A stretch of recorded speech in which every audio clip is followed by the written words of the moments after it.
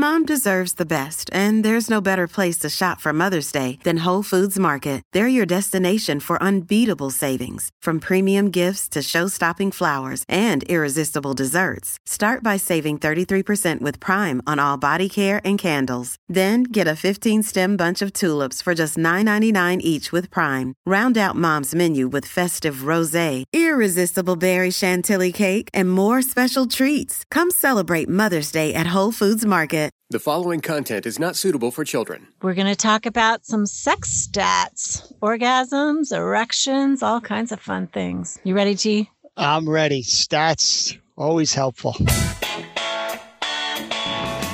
Welcome to Foreplay Radio, Couples and Sex Therapy. I'm Lori Watson, your sex therapist. And I'm George Fallon, your couples therapist. And we are passionate about talking about sex and helping you develop a way to talk to each other. Our mission is to help our audience develop a healthier relationship to sex that integrates the mind, the heart, and the body. Just as we begin, please remember to check out Uberlube. Uberlube.com is where you can get this great lubricant and help support Foreplay Radio. Boys like stats. You know, baseball stats. That's right. We can measure success and make changes. You know, it's something real and tangible instead of all this fluffy emotional stuff. Well, you know, there's a lot of talk right now in the news about the orgasm gap. Have you heard that? I have not. So basically, they're saying men get more than women, have more orgasms than women. It's not fair. That does not sound fair to me. That is not fair. Although my husband likes to say, what we can do fast, you can do much better. Okay. All right. So many women, I think it's like 90% of men, when they have sex, have an orgasm. And Okay. only about 50 to 60% of women report that they do. And especially with sexual intercourse. I mean, we've kind of hit this pretty hard on the podcast that what every couple sees is that sexual intercourse is the pinnacle of the experience, and she should have an orgasm and he should have an orgasm maybe at the same time. And really, for most women, they can't do that. And it, you know, so many men get worried about it, and it's really more about her anatomy than it is about his anatomy. It's like if her clitoris is closer to her vagina, then she's more likely to be one of those women, one of those rare women that stood in front of the line when God passed it out, that she can have an orgasm through sexual intercourse. Right. What do you think, though, growing up? Like, when did you learn that? Did you ever learn that? When do men learn this? Men do not learn this. I think it should be taught in that high school sexuality class, you know, how the clitoris, it's just like the penis. That's the sex object in a woman. And, you know, that men are not told that. Like you put on a Hollywood movie. I saw a stat that 90% of couples are not having what you see in a Hollywood movie. Oh, yeah. Which is a mutual intercourse orgasm. Right. Right. And always. Yet if that's our bar, that's what we think it's supposed to look like. We're set up for struggle. Top Gun came out when I was first sexual. This is a long time ago. I don't know if anybody out there remembers the remake you're talking about, right? That's right. And I remember them, you know, it just like happened. It was in the afternoon. It was such a sexy scene. And I just remember them getting up and going, well, like, who cleans up the wet spot? You know, like, and he's like, I'll go take a shower. I'm like, you mean you didn't take a shower first? I just was so not, you know, suddenly I was seeing things in a different way. They both climaxed. You could see it on her face, right? Right. My husband and I just also watched When Harry Met Sally again, the Meg Ryan scene. Yeah, love that one. Well, it's again, this gap is important, and some of why we're doing this is to get good information out there. So what other stats you got for me? Okay, so basically, if she has simultaneous clitoral stimulation, then about 21 to 31% of women say that they can't have orgasm during intercourse. But if you ask women, like, what's your most reliable route to orgasm? This is research by Lori Mintz, who wrote Becoming Cliterate, which is a great book. She's been on our podcast before your time, G. But she says only 4% of women would say intercourse. If you ask them what's your most reliable route to orgasm, only 4% say that. Say that intercourse is. Yeah.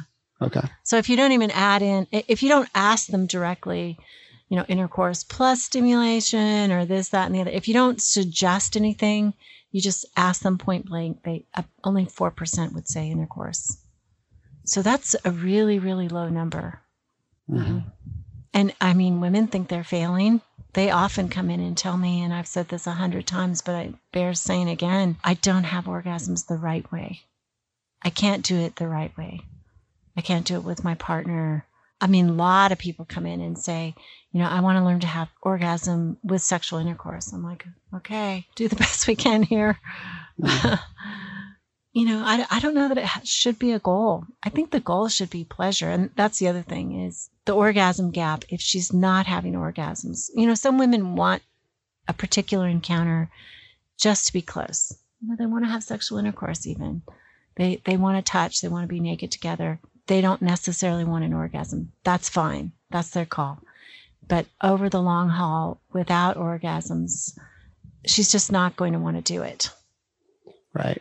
So if the guy is focusing on thrusting, yep, which isn't really, it's going to be more the grinding and hitting the clitoris that's going to create more of that kind of pleasure and contact during intercourse. Yes. So how does a woman and a guy focus more on that in the intercourse? Or would that be helpful? Yes. So, I mean, they've got to kind of slow down. I mean, I think what he slow has down. I seen, thought you're supposed to speed up. Well, that's men true. get all these mixed signals. Well, that's what we're going to talk the second half about that. It is poor men. It's so confusing. I think the problem as a woman is she doesn't feel a lot of agency about a lot of the women I talk to, and some of you out there. I love you, girls. I know you do. I know you can talk about it. But a lot of women will not tell their partner, hey, this is what I need. Could we slow it down a little bit? Could we angle it like this? This angle works better for me. I like it when you're getting, I mean, she's really got to open up, and that is so hard to do. I love that line. I'm writing it down. This angle works better. That if you hear that feedback's so important, right? That doesn't mean you're doing something wrong. How do we embrace that as men to say, this is good stuff? We're getting kind of some really accurate feedback around how to increase our partner's pleasure, right? You can't possibly know it because you can't feel it, right? So, getting that feedback, I'm just saying, bring it on. And I want the men out there to kind of be open to that. This is so important. We should put this on YouTube, just the film of us, George. I wish people could see you right now, because when George heard that, he's got his arms open. He's like, hey, tell me. This angle that makes it more fun anyway. This is like, it's so hard to resist that impulse that said, oh, I'm doing it wrong, I'm being criticized, and not want the feedback. But that's such a brave thing to say, that I don't have a clitoris. I don't know what it's like, different angles. That if you give me that feedback and I'm open to that, that's how we get better and more in sync and really get more responsive to each other. It's how I feel better too. So I'm trying to train my brain to say, bring that on. This is feedback so important. Yeah, I love that, what you're saying. I think that this conversation in our culture has become an angry conversation. Mm-hmm. And I think people listening to Foreplay Radio, they just want what you've said. They want to do it better. I think our male partners want their female partners to have orgasms desperately, because they want it to be good for them. But I do think in the culture, this is a demand kind of conversation. And unfortunately, it isn't a loving conversation that's really helpful. And the setup is tragic, because if you're a woman who doesn't want to give feedback and you're a guy who doesn't want to get feedback because that means you're doing it wrong, then where does that leave you? It leaves you without orgasms and with a partner who's having lower desire. That's where it leaves you. And as a woman, it leaves you high and dry. High and dry. Where's the high part? I get the dry parts. Yeah. Right. I think we're trained as women to just value our partner's orgasm. We did good if they came, right? Then it's good. And then it's over. I just think that's why women look back at their early days often of dating when there was just gobs and gobs of foreplay and touching and stuff. And it's like, those were the good old days.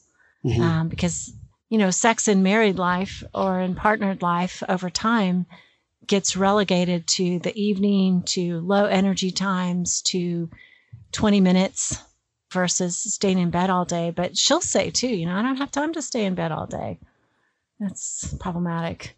Mm-hmm. There was a study in Finland, and Finland has made improvements just culturally. Somehow or another, they've learned to prize female initiation, and they've seen that it's increased over 50 years, that women initiate sex more often than they used to 50 years ago. Whereas in the States, like with the free love movement of the 1970s and 60s and 70s, we haven't actually improved that much in terms of women changing, initiating in general. So they did this, and that's one of the important factors in female orgasm. I think it's because she feels sexual desire and she's willing to act on that. So she's a little more mentally primed. Mm-hmm.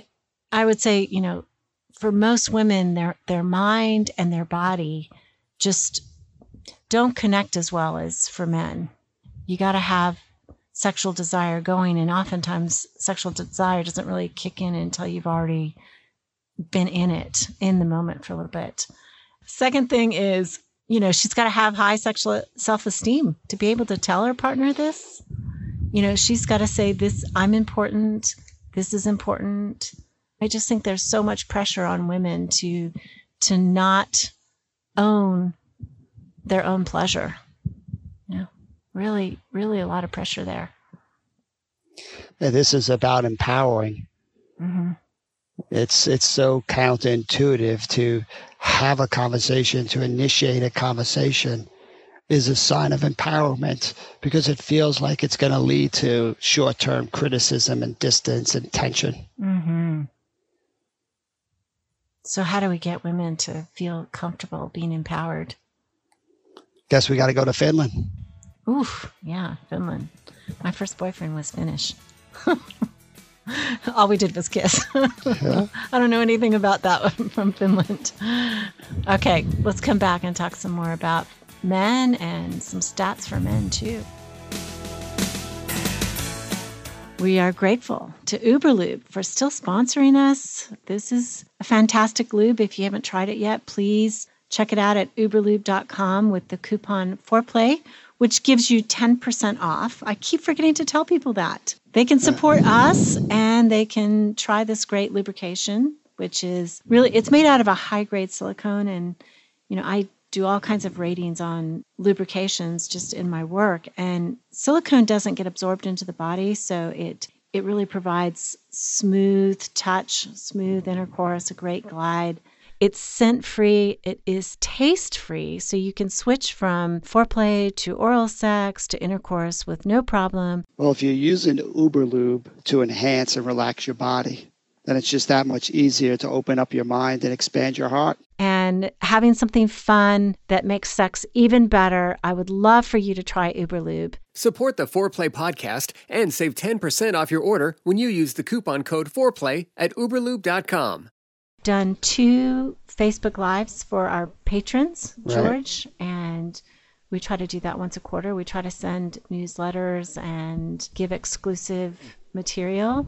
But it's really, we are grateful for people who believe in our mission to help couples keep it hot and help inform people and help them talk about sex, help them get better at their sexual relationship. Right, and partnering with us it's really an honor to know people are joining us on this mission, that this is an effort to produce and for the listeners to put aside time, and we hope that's valuable. But when we join forces, it's just a lot easier to get that message out there. So we so appreciate the support, both financial and just to make those ratings and to spread the word, because our world really needs it. It does. And we get so many letters from people, not just patrons, that are grateful for what we're doing and say it's changing their lives. And so if you want to help us change the world, we would appreciate that support. And certainly this is something that our hearts are in and we've given a lot to, and you can join with us.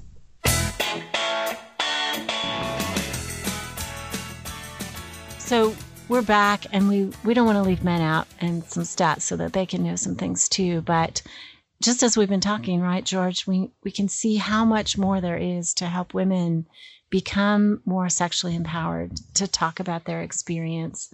One of the last things I want to say about women is that this idea that educating women that their clitoris is what needs to be stimulated, it's helped women with their own masturbation, but it actually hasn't changed partnered sex. And we don't exactly know why that is. Maybe it's because we're not getting the word out, and we're trying to get the word out today. So tell me some things about men. I want to know about men. Well, before we get to the men, just one last comment on that. Yes, if a woman's not sharing the importance of the clitoris stimulation and a man doesn't really know about the importance of that, then it would make sense why those numbers in intercourse aren't changing. But they are for masturbation. So again, it's a communication problem. It is. And that's what we're trying to force to these conversations. It's such an intimate conversation. Yep. All right. Let's talk about some stats I found helpful as a man and want to kind of just get that out there. Okay. The first thing, 10% of sexual encounters are either dissatisfying or dysfunctional. Oh my gosh. 10%. So 10% are dysfunctional. Dysfunctional. So that is just, it's coming for you. That's not a sign that you're bad or broken. It's just, this is natural in a human sexual encounter. Like, how do we start recognizing? That's why the feedback's so important. Like, how do we learn from these inevitable struggles and find a way of talking about it and learning from it and coming closer together instead of just dreading it like it's the plague? I know it. How is it okay to have bad sex is what you're saying. Every once in a while, 1 out of 10 times at least. 1 out of 10, it's coming for you. So you better figure out a way of doing that better, or it's going to actually, that 1 out of 10 is going to grow, right? Because you start thinking we have this expectation on our head. It's supposed to be perfect all 10 times. And if it's not, something's wrong. And here comes the pressure. And this really starts to develop that negative momentum. So how do we educate our boys that this is okay? It's not a big deal. It's just something's off, the timing, whatever else. How do you joke about it and kind of get back to the other 9 out of 10 instead of letting that one become much more important than it should be? Right. That one gets in your head. Ooh. And you cannot get it out of your head. You're going to think it's every time I'm not going to climax, or every time I'm going to lose my erection, or every time she's not going to climax, or every time we're just going to try doing it and there's going to be no spark, no magic, and we're going to quit. I mean, sometimes there's just bad sex. That's right. So what do you say to yourself when there's bad sex? That this is part of this sexual experience. That sometimes we're not in sync, we're rushed, we're, whatever the reasons, not a big deal. Put it in perspective. That's why information is really important. We wanted stats. That's an important stat. It's like when you strike out in baseball. All right, you struck out. It says it's not your whole career. You struck out. Get back out there again and get a hit.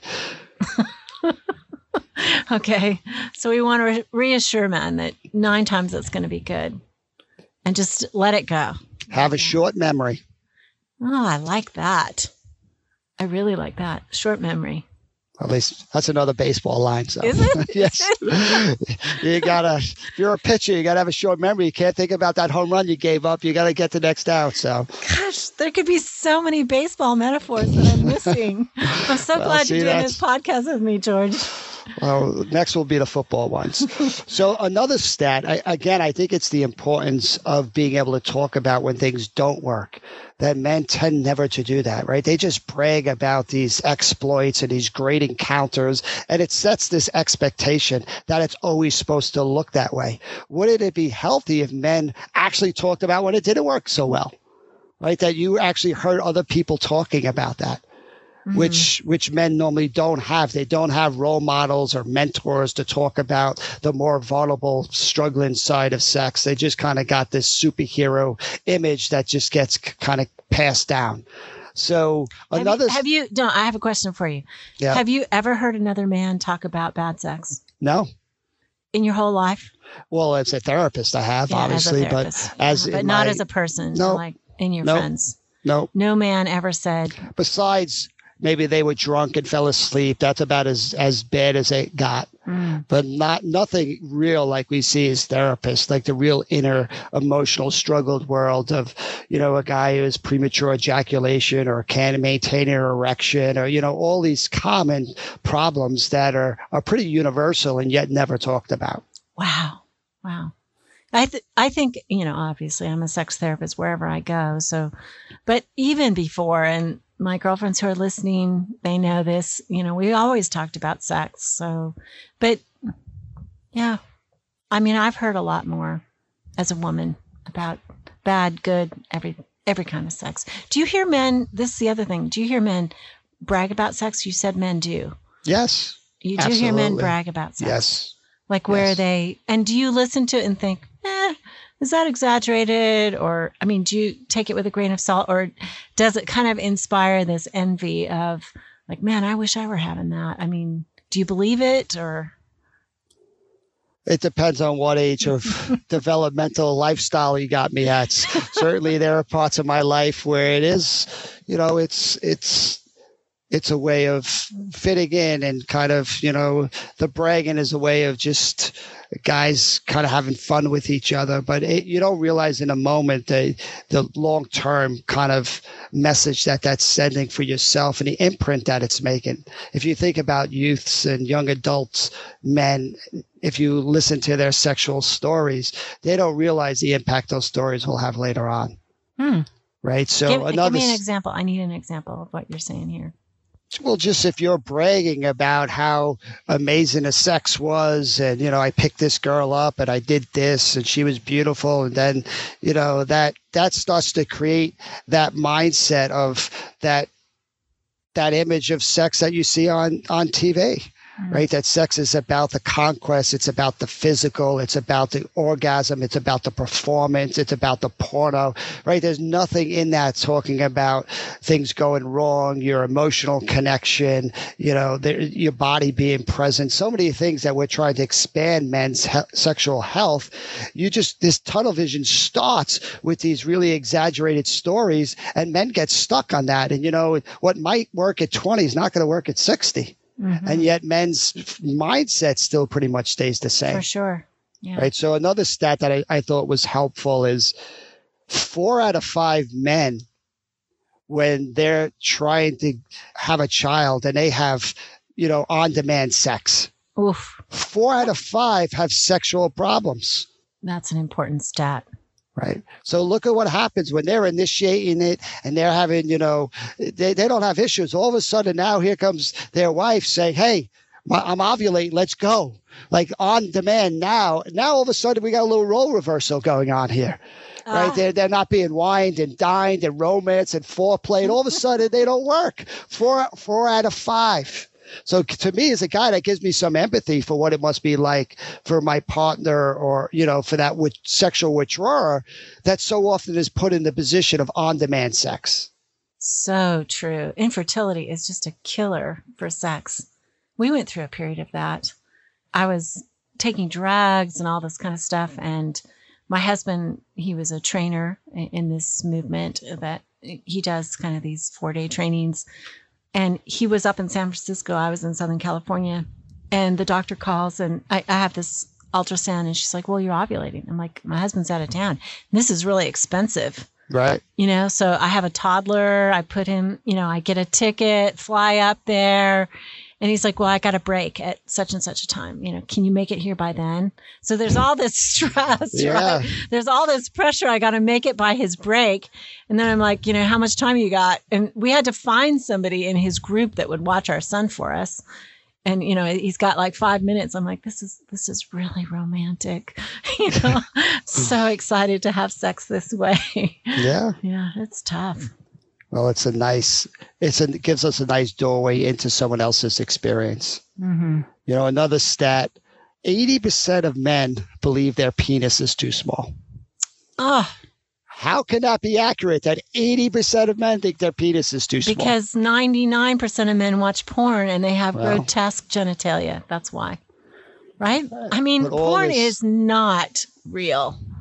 I mean, maybe there's some men like that, but gross. We all want to have a healthy sexuality, and to have a male healthy sexuality means loving your penis.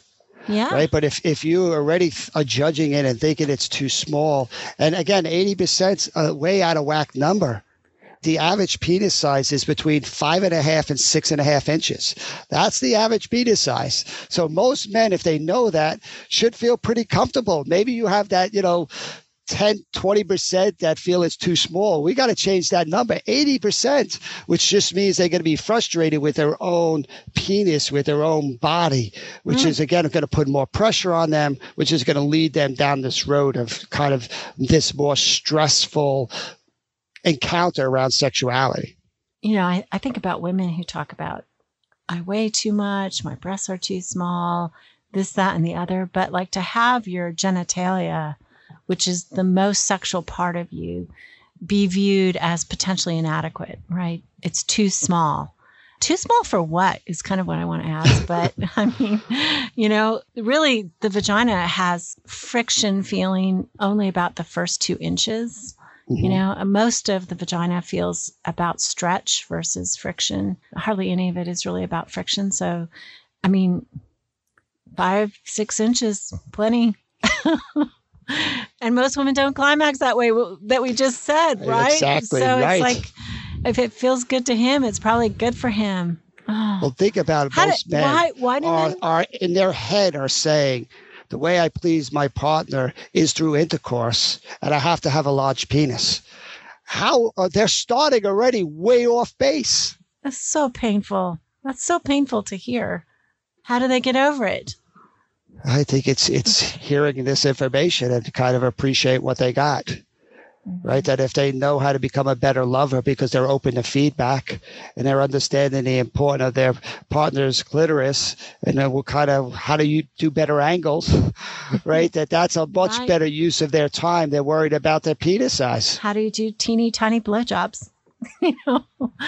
Good oral sex. Teeny tiny blowjobs. I haven't heard that one before. Figures when you introduce it at the end. I'm getting freer with you, G. All right.